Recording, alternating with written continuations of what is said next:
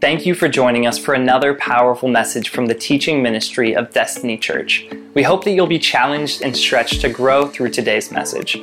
But most of all, we hope that you'll encounter the Father's love. If you're in the greater Mobile Bay area, please join us for our weekend worship celebration. Or if you're looking for a church family excited for a revival, please come join us in bringing heaven to earth. So listen, our declaration, guys, is I will constantly guard my heart and align it with God's holy word, for everything I do flows from it. Amen. Is that true? So our scripture text today is going to be coming from 1 Samuel chapter 4, verses 21 and 22. Those of you who like for us to pray before we get started, I've already done all of that. Trust me, I've done all of that. But we're going to be reading for 1 Samuel chapter 4, verse 21 and 22. You guys can follow along with me in your Bible apps or your Bibles. And when you have it, I want you to say, man, I don't want to read ahead of you. I want to read with you. Even our online viewers, we're so happy that you're watching this morning. 1 Samuel chapter 4, verses 21 and 22, it says, and I'm reading from the Amplified version. Some of you guys may have another version, but still we can follow together. It says, and she named the child Ichabod, saying, the glory is departed from Israel, because the ark of God had been captured, and because of her father-in-law and her husband. She said, the glory is gone from Israel, for the ark of God has been taken. So we've been in a sermon series entitled Vertical. And this portion of this series, I'm going to talk to you about Ichabod, meaning the glory has departed. You guys have really caught me at a very sensitive place in my life, because in all transparency and honesty, I have been in a place of humility with the Father. And I know some of you are saying, well, shouldn't you always be there? Shouldn't you always be a place of humility? But sometimes there are certain things that happen in our lives, certain things that we will experience in life that will cause us to bow a little lower. And in that place, I have been saying to God, I know nothing except you reveal it, and I can do nothing except you come. That has been my cry. Like, God, I know that you've gifted me and you endowed me with a lot, and there is an anointing that you placed on my life. But God, I'm really leaning and depending on you like never before, because I realize even as a woman of God, even as a minister of the gospel, that we are subject to the things of this world if we're not in Christ. The Bible says, be in the world, you're in the world, but not of the world. And Paul says it like this: I have to die daily, lest after I preach the gospel of Jesus Christ, I myself become a castaway. And I know that we've been taught so many things, that the finished works of Jesus Christ, everything has been done. But I came to declare to you this morning that we have got to stay connected. The Bible says that if you abide in me and my words abide in you, you shall ask what you will and it shall be given. You shall ask what. It's a place of connection. It's a place of koinonia. It's a place of fellowship where I'm not depending on myself. The Bible says there is no good thing that dwells in my flesh. So my dependency, my reliance, my everything has been on the Lord. You caught me at a very sensitive place this morning. And so I'm here standing before the Lord and saying, God, I know nothing except you reveal it. I studied, but I can do nothing except you come.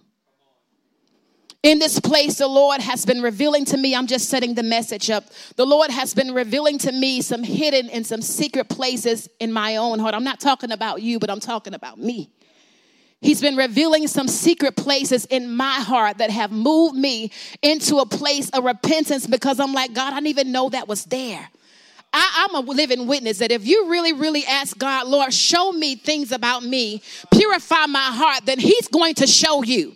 He's going to reveal things about you that he wants to cleanse, not for condemnation, but that he wants to show you how to purify before him. The word came last week to purify ourselves before the Lord.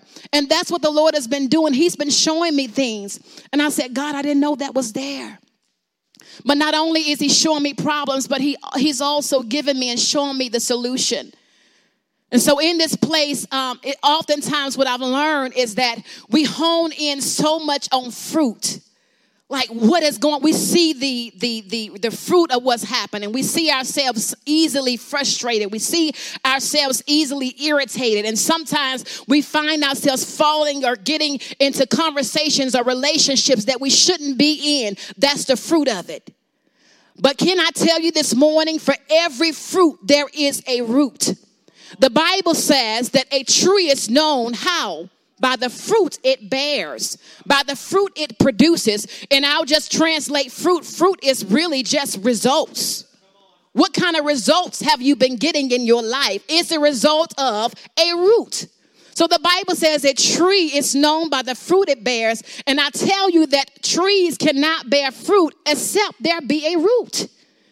And so I believe, I am fully persuaded that Holy Spirit wants to unveil this morning the roots so that we can deal with or bear good fruit. Now, some of you are tracking with me. You may be saying, like, what in the world? What in God's green earth does the glory departing has to do with fruit? Everything. Why? Because everything that God gives us in this life is going to come by way of a seed. Jesus came by way of a seed. The word is a seed. The Bible says a parable like this: the kingdom of God is as a man that planted seed, or scattered seed in the ground. Can I tell you that farmer or that man, I don't know a lot about farming, but that man planting or scattering that seed in the ground, it took two things. It took effort and energy. And we cannot just sit down and feel like that we're just going to experience the goodness of God and we don't partner with him. Or we don't have a responsibility, we don't have a role to play in his goodness being expressed in our lives. So everything that we receive from God is going to come by way of a seed, but we have a responsibility to do something with that seed. And this is called, my friend, a kingdom principle called stewardship. Stewardship. The glory of God is sustained through stewardship. What is stewardship? Stewardship is the ability to manage.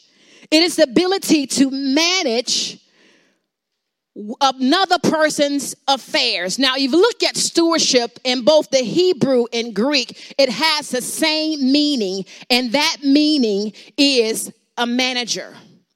It's not an owner, but it's a manager. I want to take you real quickly to the account of Jesus, but let's go to 1 Corinthians chapter 4, verses 2. Chapter 4 and verse 2. And I said to you that the glory of God is sustained through stewardship. And I told you that stewardship is management. In the kingdom, we are called to be managers, not owners. I know that may shake some of our paradigm a little bit, because you may say, well, I own my company. I own my business. I own my home. But in the kingdom, everything that God gives us, he gives us in the form of management. I'm giving you this. I'm giving you to steward destiny. I'm giving you to steward whatever the name of your company, Heavenly Sense, or whatever your company's name is. You're not the owner. You are the manager of it. The Bible says every good and perfect gift came from what? Above. So everything that we have, it comes from the Lord. And the Bible says in 1 Corinthians chapter 4 and verse 2, it says, now a person put in charge as a manager, not an owner. And another word for manager is steward. Now a person put in charge as a manager must be found what? Faithful. So when God gives me something, I must be found faithful to steward it well. I'm telling you that the glory of God is sustained. Sustained meaning it continues. It goes uninterrupted through stewardship. Recall the story of Jesus when he was in the temple. And as they were traveling back from where they were, he was with his parents. They were on what some people call a caravan. They was just walking along. And as they were walking, he had wandered off and he went somewhere else. And his mother said to him, as she went back and she finally realized that he was not there. And she went back and she found him. The Bible says that he was in the temple teaching and listening and hearing the doctors and the lawyers. He was only 12 years old. But the Bible says that when she asked him the question, and he wasn't being dishonorable, he was being truthful. When she asked him the question, where have you been? Why did you wander off? I'm paraphrasing him. She said, didn't you know? He said, didn't you know that I must be about my Father's business? He is the owner and I am the manager. He is the owner and I am the manager. In the kingdom, we are called to be managers, not owners. Then you recall Psalm 24 where it says, lift up your heads. We say this all the time in times of exhortation.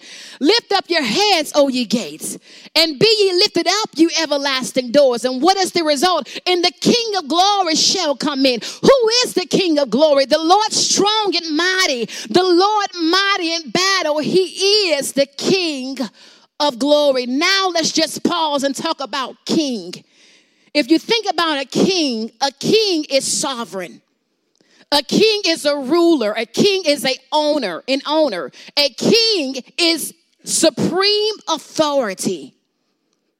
So when we talk about the glory of God is owned by God, right? He is the King of glory. But we are the stewards or managers of glory. And guess what? Every house, every church, every organization can experience its own glory. The glory at my house may be different from the glory at your house. The glory at Destiny Church may be different from the church down the street. And it all depends on not what we're manufacturing, but what we are stewarding well. Right? This is why that we don't get to do it the way we want to do it. We don't get to handle it. We're going to talk about that in a few minutes. The way we want to handle it, because we are not owners, we are managers, and we're called to steward it well. The glory of God is sustained through stewardship. Now, in the beginning of our message series, starting off with vertical, Pastor Rife introduced us to the Hebrew definition of glory. And that is kabag or kavag. It depends on from which way you're translating it. And that simply means I want you to pay attention, class, because you're going to have a test in a minute. The glory of God, the kabag of God is his presence, his power, and his goodness. What is the glory of God? And his goodness. His presence, his power, and his goodness. And he talked about in this series, Vertical, that when we emphasize our horizontal relationship, meaning our relationship with people, our relationship with each other, our spouses, our friends, our co-workers, even our church family, when we emphasize those relationships over our vertical relationship, which is our relationship with God, it does what? It minimizes the glory of God in our life. Doesn't minimize God's glory because he's glory. And as he stated before, that God is omnipresent, meaning that he can be everywhere at the same time. But just because he's there doesn't mean that I'm aware of his presence or I get to experience his presence. But the glory of God, the kabod of God, is his presence, his power, and his goodness. So the fact that when we are not stewarding the glory of God well, or when we are emphasizing our horizontal relationships over our vertical relationships, it does minimize the glory of God in our lives, and we begin to experience what is called Ichabod. Ichabod is the opposite of the kabod. Ichabod in the Hebrew is without glory. It means the glory has departed. And what is glory? His presence, his power, and his goodness. So when I, you, or anyone else, or a church, a family, is experiencing Ichabod, that means that there is no glory. The glory of God has left. And we're going to see this play out in our text today, where the Ichabod departs. Now, as we look into our foundational text, back at 1 Samuel chapter 4 and verse 21 through 22, we see that Eli's daughter-in-law was in labor and delivery. And she was getting ready to bring forth a child. In the process of her delivery, she had gotten news. And this news brought her even to her labor pains begin to increase more. And you know, as women, there are certain things that have to happen. We have to dilate, and all these different things has to transpire before we can give birth to that child. But she began to go into birth immediately when she heard the news, because she was not only in physical pain, but there was emotional pain from the news that she heard. So someone came and they told her, they said that the ark of God the ark of God was taken. And they said that your father-in-law and your husband and your brother-in-law are all dead. And the Bible says that right there, while she was with the midwives, she began to go silent. But before she went silent, she named her son. They were telling her, but don't fear, be of good cheer. You have brought forth a son, but she didn't say anything. But she named the child before this happened, and she named the child Ichabod, meaning the glory has departed.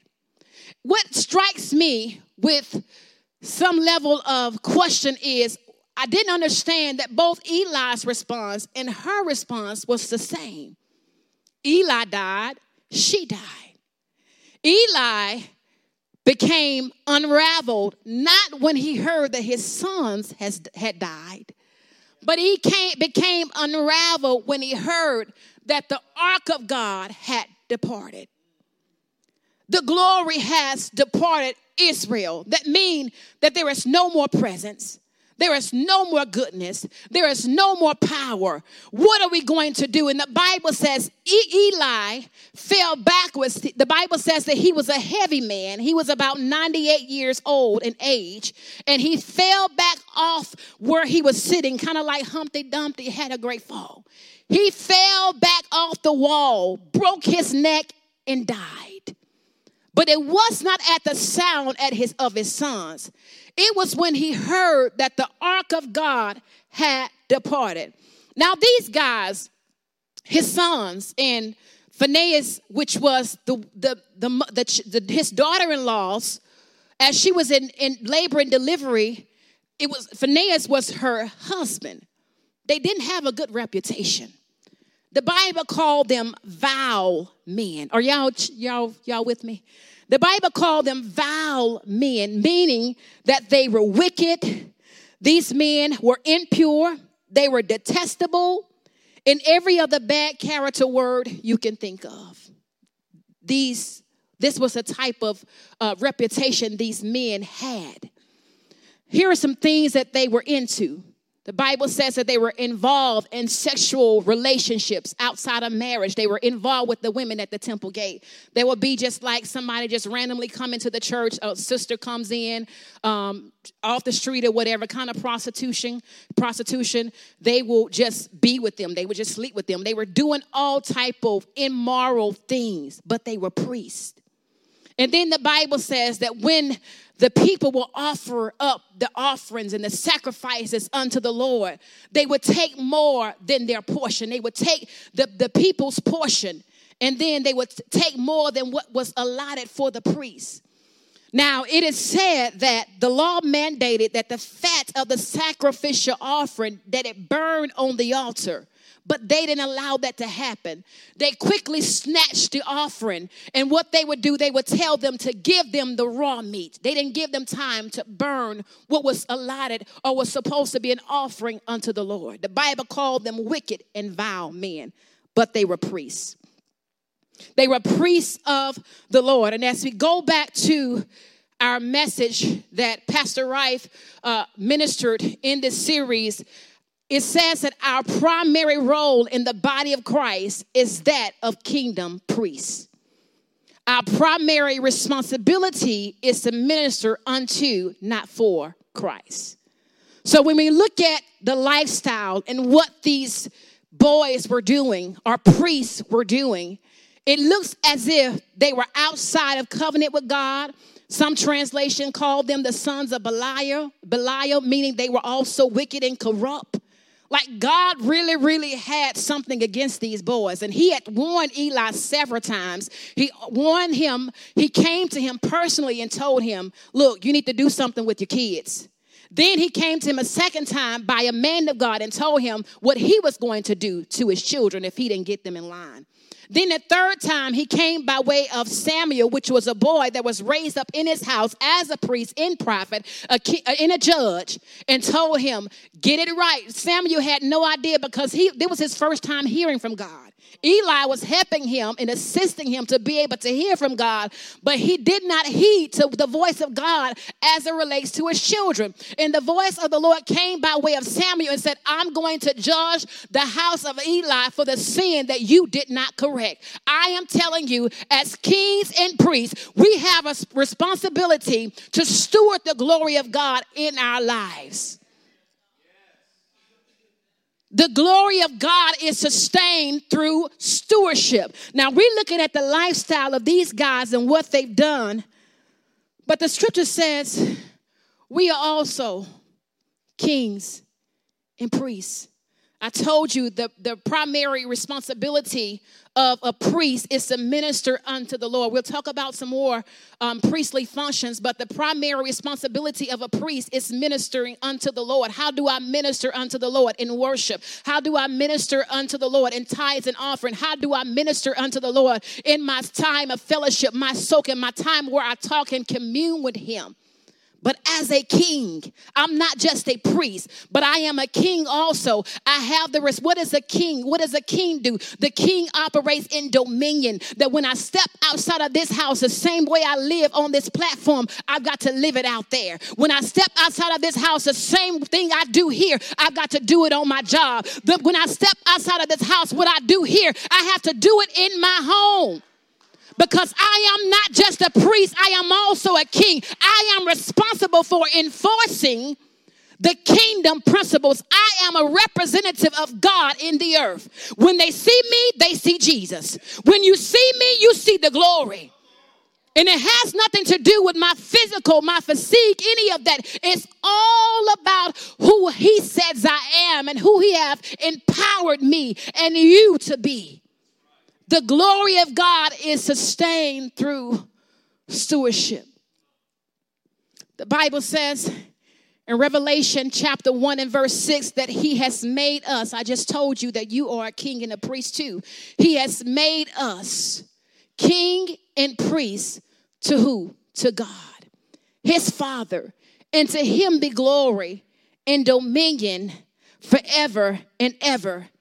Amen. So the same requirement or the same standards that were given unto the priests are also given to us. Why? Because we are priest and king. We don't have to have a mediator to go before us and offer sacrifices unto the Lord anymore. I don't have to wait for somebody to pray for me to be healed. Come on. I can go to God for myself on my own behalf because the veil that was between me and God has been ripped from top and bottom. When I'm sick in my body, I understand I can put on my priestly garment and I begin to lay on the altar for myself and begin to offer sacrifices, not just for me, but on the behalf of my church, on the behalf of my family, on the behalf of my friends, and watch this, even on the behalf of my enemies. Because some of us want to hold things against those who have accused us, and we feel justified in our forgiveness. But listen, the scripture says that if you hold iniquity in your heart, the Lord will not hear you. And I don't have time for God not to hear me. I need to be heard from the Lord. And I know some of you are saying, how in the world? Let me tell you something. I've been with Jesus.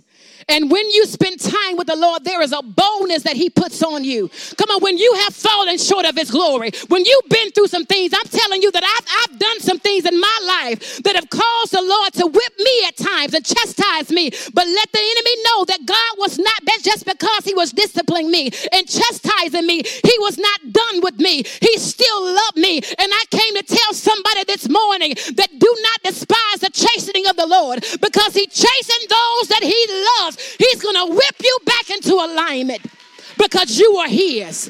I am his. And it feels good to be loved by God. Come on. I know my pastor loves me. I know Shay loves me. I know my mother loves me. But it doesn't matter how much they love me when I don't know that the Lord loves me. There's nothing like having God wrap his arms around you and say, daughter, I'm doing this because I love you. Oh, God. Y'all give me a minute this morning. Hallelujah, Jesus. Oh, God, we bless you. Oh, God, we bless you. Come on and worship him right there. Thank you, Lord. I heard Brian say in rally once before, it is the little foxes that spoil the vine. Sometimes we think it's so big. We think it's immorality. Well, I'm not sleeping around. I'm not doing this. But there's an attitude of dishonor in our heart that when some message comes from our leaders, or when God is saying something to us, well, I'm not doing it that way. I've been doing it this way all along. But God says, no, that thing can spoil the vine. And we've got to get that in order. The Lord told me, and I told my mentoring group, that honor opens the doors that dishonor closes. God wants to deal with the root of the matters, not just the fruit. And maybe we have a hard time following order or leadership because there were some things that happened in our childhood, or maybe there were some times that people didn't speak to us well, or maybe we were just allowed to do whatever. But in God's house, there is a standard. In God's house, there is an order. That's why you find me saying, people may say, why is she saying this? I don't feel slavery at all. Every time yes, sir. No, sir. I don't go back to that foolishness because I know who I am. And I also know who God is. And so, yes, I honor. Yes, I respect. Because if God had not, we feel like so many times that all I need is God. I don't need a man. Let me tell you, God used men. If God is going to do something in your life, it's going to come from heaven to earth by way of a man. And God wants to bless us, but we have to make sure, I don't even know how I got on that, but we have to make sure that we're in a place of honor so that we can receive. Remember, honor opens the doors, dishonor closes. Let's talk about the 7 functions of how to sustain a culture of honor. Some of the things that a priest would do in the Old Testament is worship. They will worship unto the Lord. I had the Ark of the Covenant back there, y'all, but I just totally forgot to bring it out. I wanted to show you how it looked, but they would spend time worshiping the Lord for themselves and on the behalf of the people. They lived sanctified and set apart. This is why God had a problem with these priests, because they lived any type of a way. But the priests were called to live a holy life. Then they kept God's commandments and his principles. Principles are fundamental truths that bring about a certain result, right? Principles are fundamental truths that bring about a certain result. It happens the same way every time. If you work the principle, it's going to work. But if we break principles, and we'll talk about that a little later, there are things that happen because there was a broken principle. They were also called to serve people. Their service to God enabled them to bring service to the people. And they were called to intercede or offer prayers for others. And then lastly, they were called, as we are called kings and priests, to proclaim the goodness of God, the goodness of God. Again, I share with you that the glory of God is sustained through stewardship. The absence of God, here's what the Lord said to me. I want to say to you because it was real good. The absence of God is the presence of the enemy. This is why it is so important to sustain or maintain the glory of God, not just in this house, but in your house, in your marriage, because the Bible says it like this in one of the scripture texts. It says, give no place to the devil. How do I not give place to the devil? I give it all to God. Even when there's something off, I'm still surrendering, submitting all of me, the unlovely parts, unto the Lord. Another scripture text says it like this: where there is envy and strife, there is confusion and every evil work of the devil. Now, if you read your Bible, who is the author of confusion? Exactly. So the absence of God is the presence of the enemy. Where there is no God, there is no glory, and there you will find the enemy. We must understand, even in this text, that when Israel went into battle against the Philistine, it's a little further, that the first time they were defeated because God was not with them. The second time, they began to go through the motions like sometimes some church people do. I have done. We go through the motions. We know God is not talking to us because we and God got some things that we haven't gotten together yet. And God is saying, no, I'm not with you on that. I love you, but we need to have a come to Jesus meeting. And they went into this battle the second time. And when they went into this battle, the Bible says that they realized the first time that they were defeated. So they said, I know, let's go and get the Ark of God. The Ark of God was symbolic, or it was a replica of his presence to them. So they went to go and get the Ark of God to bring it into battle. And when the Philistines heard that the Ark of God was present, because they knew before, whenever Israel would have the Ark, the presence of God, they knew it meant their defeat. And so they were ready. They was expecting to be defeated. So they told all their army, their soldiers, man, you got to fight harder than you ever fought before. We cannot be servants of the Hebrews. So you've got to bring it when you come this time. And so as they went into battle, the children of Israel had the Ark of God, but they didn't have God. And so while they were going through the motions, they began to shout like some of us do sometimes. They began to shout. They began to yell. They began to go through all of the motions. And as they began to do this, the Philistines heard this uproar and they lit into them. And the Bible says there was a mass defeat. And they left out of there wondering what has happened. This is a time where Phinehas had died, Hophni had died, which was the priest.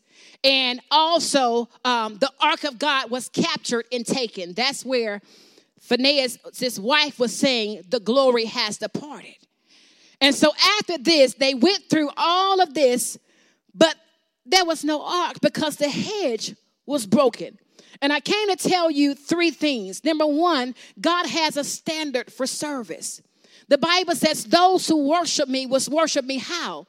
In spirit and in truth. I'm trying to wrap this up. God has a standard for service. Number two, spiritual laws and principles, and this is really elementary, but spiritual laws and principles are in place to keep me safe. God is not trying to keep something from me. He is trying to keep me from something. Did you get it? He is trying to keep the enemy from coming in places that I don't have no idea that are lurking and waiting around. He's trying to protect me. So spiritual laws and principles are in place to keep me safe. And here's what the Lord said. Repentance realigns us with the heart of God and restores the hedge that sin, or now add, the breaking of principles removed. Repentance realigns us with the heart of God and restores the hedge that sin, a breaking of the principles remove. Well, what is a hedge? A hedge is a spiritual fence. It is a spiritual wall. It is a spiritual barrier that keeps me protected. It was said in the ancient time that there will be serpents, poisonous serpents. They will be waiting on these rocks and waiting for the hedge to come up, because when the hedge come up, these serpents will go in and they will strike their victims. And this is where the scripture says in Ecclesiastes 10:8, he says that he that diggeth a pit is there. He that digs a pit shall fall into it. And whosoever breaks a hedge, a serpent shall bite him. Did God do it? There was a breaking of a principle. God didn't do it. There was a breaking of a principle that caused this serpent to be able to come in and bite or strike its victim. And so we see this played out in the case with Job, and I'm wrapping up. When Job, he came before the Lord and he said, and God said, where are you going? He said, I'm going to and fro in the earth, seeking whom I may devour. He said, well, have you considered my servant Job? And he said, you have a hedge around him. You've blessed all that he has, his property, his possessions, everything that he has. And how can I go? How can I enter in? There are spiritual laws that we have to adhere to. And the enemy is a legalist. That's why the Bible calls him an accuser of the brethren. He's a legalist. He's trying to find legal rights to enter, to attack our lives. And so he said, look, I can't even enter because legally I can't get in. There's a hedge. Remember, I told you the hedge is a wall of protection. There is a hedge that you placed around him, and I can't enter in this hedge. But he said, remove the hedge, and he will curse you to your face. And God said, oh, okay. You think. I know Job. I created Job, just like God has said to some of you, I know Rachel. I know Courtney. I know Greg. I know what they're going to do. I know how they're going to answer. I know how they're going to respond because they love me.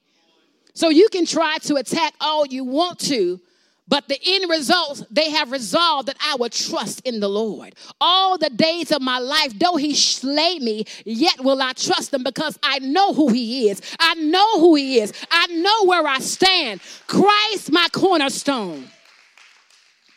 So the Bible says that he began to remove the hedge, and he did touch the things that Job has. He said, you can touch everything, but you better not touch his soul. You can touch anything, but don't touch his soul. And I just want to stop real quick. This is not in my notes, to tell somebody that do not misinterpret the season that you are in. Some of you are feeling exhausted. You're feeling battle weary. You're feeling as if that I can't even make it to the next day. But the Spirit of the Lord is encouraging you and saying that I have been bragging on you. I have been bragging on your strength. I have been bragging on your tenacity. I've been bragging on how much you love me and trust me. And the enemy is upset because you've been stealing praises. You've been getting the attention of the Lord, and the Lord says that the enemy is upset about it. But I came to encourage you this morning to tell you, don't stop praising. Don't stop trusting. Don't stop believing. Don't stop coming. Come on, he has something that is specifically outlined. There is its expiration date on what you're going through right now. That thing has to come to an end. It will not, said the Lord, last forever. So the Spirit of the Lord begins to remove the hedge from Job, and he began to touch the things that belong to Job. But Job, and we find out at the end that Job received everything that he had lost. He was restored, the Bible says, I think sevenfold. He had a sevenfold return of everything he lost. God gave it back to him. Repentance realigns us with the heart of God and restores the hedge that sin removed. And I know some of you are saying, well, what is the sin? What did Job do? How did he sin? If you recall in that text, I told you that the enemy is a legalist. Job said out of his own mouth, the thing that I feared the most have come upon me. We got to be so careful not to allow fear to enter in our heart. In everything that's going on in the world, we are people of faith, not fear. The scripture says, we are people of faith. The scripture says, I have not given you the spirit of fear, but of what? Power, love, and of a sound mind. We got to be mindful of the enemy's tactics. So the hedge was restored. So was Job. And as we begin to close out, I want to also say that the children of Israel finally got the message that they needed to repent. They finally got it. And because this is not on the screen, I want to, if you allow me, just to read it to you because I want to show you how the hedge was restored and what happened. And we're closing here. The Bible says in 1 Samuel 7, 5 through 13. Can you guys go there real quickly for me? 1 Samuel 5, 7, thank you. 1 Samuel chapter 7, verses 5 through 13. I just want to show you how they came back into an alignment. And our God is a God of redemption. He doesn't condemn us. He came to buy us back, to bring us back into right relationship with the Father. The Bible says there, then Samuel told them, gather all Israel to Mizpah, and I will pray to the Lord for you. So they gathered at Mizpah and in great ceremony drew water from a well and poured it out before the Lord. Pay attention to that, poured it out. They also went without food. They fasted all day and confessed that they had sinned against the Lord. What did I tell you? Repentance realigns us with the heart of God and restores the hedge that sin removed. It was at Mizpah that Samuel became Israel's judge. When the Philistines' rulers heard that Israel had gathered at Mizpah, they mobilized their army in advance. They thought they had an advantage again. The Israelites were badly frightened when they learned that the Philistines were approaching. Don't stop pleading with the Lord on our God to save us from the Philistines, they said. They begged Samuel. So Samuel took a young lamb and offered it to the Lord as a whole burnt offering. He pleaded with the Lord to help Israel, and the Lord answered him just as Samuel was sacrificing the burnt offering. The Philistines arrived to attack Israel. But the Lord spoke with a mighty voice of thunder from heaven that day. And the Philistines were thrown into such confusion that the Israelites defeated them. The men of Israel chased them from Mizpah to a place below Bethkar, slaughtering them all along the way. Samuel then took a large stone and placed it between the towns of Mizpah and Jeshanah. He named it Ebenezer, which means the stone of help. For he said, up to this point, the Lord has helped us. So the Philistines were subdued and didn't invade Israel again for some time. And throughout Samuel's lifetime, the Lord's powerful hand was raised against the Philistines, the Israelites' villages near Ekron. And I'm going to stop right there. So I wanted to tell you that the Lord restored Israel. Why were they restored? How can I apply this scripture? He restored them as they began to implement spiritual disciplines. We've got one of the first spiritual disciplines that we've got to make sure that we're in alignment with. And I'm not saying that we need to be sin conscious. We should be more God conscious, but it's repentance. Because we don't know if we sinned or if we mishandle something that God has given us, not steward something well sometimes. And the Bible says, repent and be converted. Why? When times of refreshing shall come from the presence of the Lord. Some of the times we're in God's presence and we're not receiving the refreshing that he wants to give us. It's because there are some areas in our heart, some areas of unforgiveness, some areas of offense that we need to repent and we need to give others that same grace. So repentance is one of the first spiritual discipline that we need to adhere to. What is repentance? It's changing my mind, which results in a change of behavior. I know I thought it like that. I did it that way, but I agree with God concerning this thing. So repentance is changing my mind, which results in a change of behavior in prayer. Prayer is in its simplest form. It's just communication, conversation with God. My son and I was going over one of the things, the little Bible things that they have on YouTube. And it says that when you pray, your heart matches God's heart. So when we pray, we're simply just giving our heart the opportunity to match the heart of God. It's just that simple. We don't have to complicate it. The next thing that we need to do that sometimes we shy away from is fasting. Fasting is making covenant with God, and it is increasing our spiritual sensitivity to hear God. It's not manipulating God at all. But as we fast, we begin to strengthen our spirit man, and we begin to weaken the flesh. So those urges, those desires, those cravings that can't seemingly be broken through fasting, it will, because you're making covenant with God. And worship. Worship is our way of offering ourselves unto the Lord. It is a posture of the heart. It is saying, God, I make you the center of my attention. Another way that we can realign or implement these spiritual disciplines is through the study and the meditation on the word. The scripture says, study to show yourself approved. We're going in the world. We need the word of God to be able to apply to the things that we're experiencing in our life. We don't need to go off our emotions. We need to know what does the word says about matters in our life. And the last and final thing I'm going to ask us to do, if you want to apply this scripture, check your connections, please. Check your connections. Because reality is, it was Phinehas and Hophni that were the problem. All of the things that they were doing as priests, and these people were connected to them, they were ungodly and they were immoral. The Bible says that bad communication corrupts good manners. You can be good, but the people around you aren't.